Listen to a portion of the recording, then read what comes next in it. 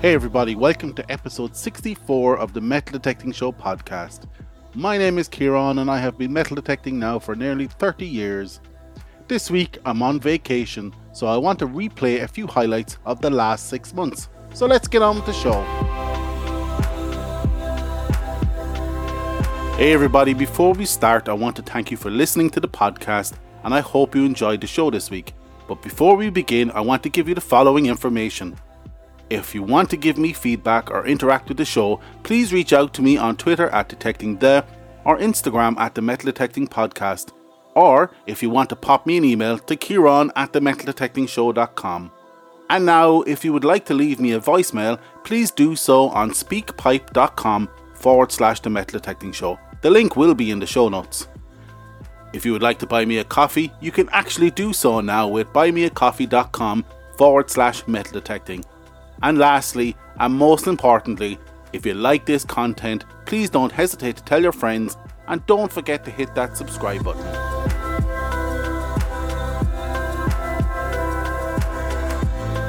So what is halo effect?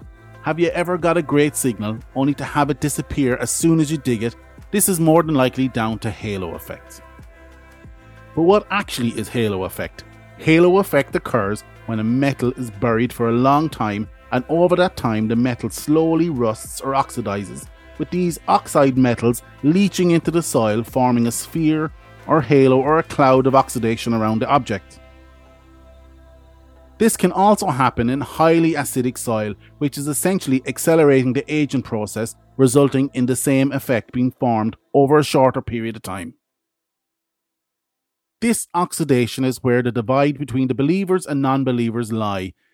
The non-believers believe that the metal detector shouldn't be able to pick this oxidation up, where the believers believe that there is enough accumulated iron in the iron oxide to generate a signal. Just to be clear, there is an actual physical and chemical change occurring, and if you were to analyse the soil, you would see these oxides in the soil's makeup. So we know there is something happening.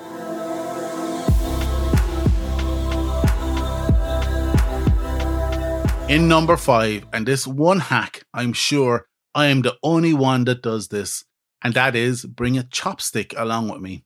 Wait for it.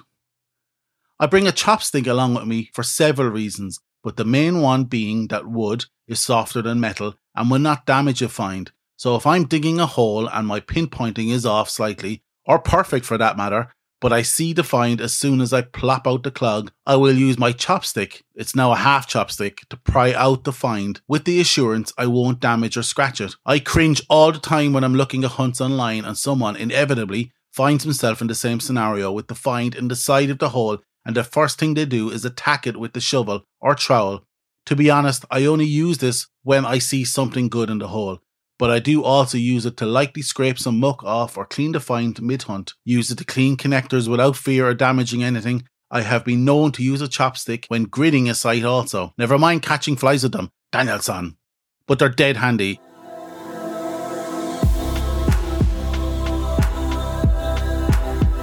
So starting in the $0 to $300 price point, this actually was the hardest to find because remember, we have to buy a quality pinpointer and a quality metal detector together, and because of this I couldn't find both a pinpointer and a metal detector of significant quality new for under this budget, so you have to get one of these second hand.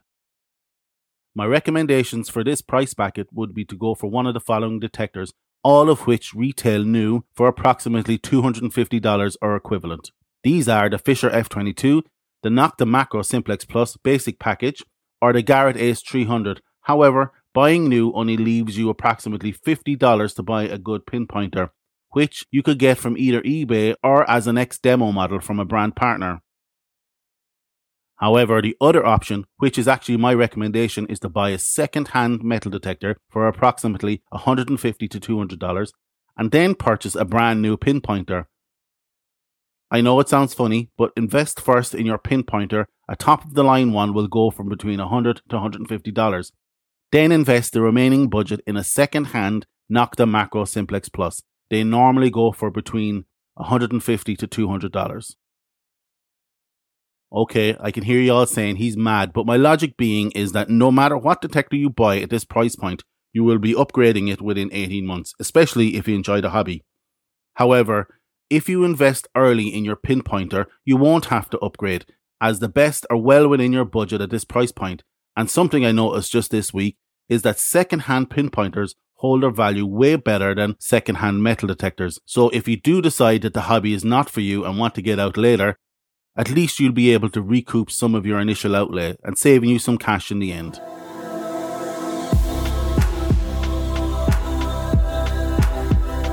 Finally, and most importantly, it's all about location. I've covered this previously several times, so I won't go too into depth here. But if metal detecting as a hobby is like an iceberg, the actual hunting is the tip of that iceberg that sits above the water, where the research is the huge part of the iceberg that sits underneath the water.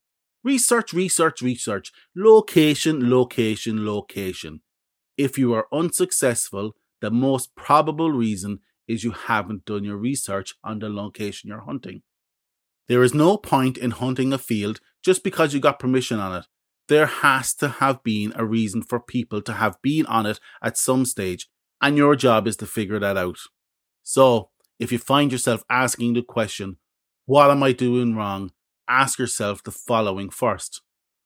Do you have realistic expectations? Do you have any reason not to trust your equipment? Have you spent enough time learning your equipment? Do you know what everything is that you have found? Are you sure you haven't already found something great? And finally, location, location, location. Have you spent some time researching your location? Random hunts equal random finds, and success is totally reliant on random luck.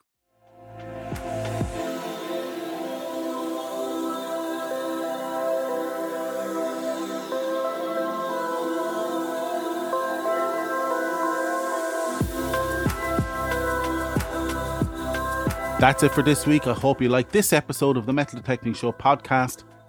Check out our website, www.metaldetectingshow.com, for this episode's show notes. Check out our Patreon page if you want to help the podcast stay alive or just want to buy me a coffee. Actually, if you want to buy me a coffee, you can do so now at buymeacoffee.com/metal detecting. If you'd like to leave me a voicemail, please do so on speakpipe.com/the Metal Detecting Show. The link will be in the show notes. And if you feel like taking your appreciation to the next level, feel free to leave me a positive review on any podcast directory of your choice. If you like this content and would like more, please don't hesitate to tell your friends, and don't forget to hit that subscribe button. Once again, I hope you enjoyed this episode. We will chat to you all again next week. Get out there, eyes down, and happy hunting.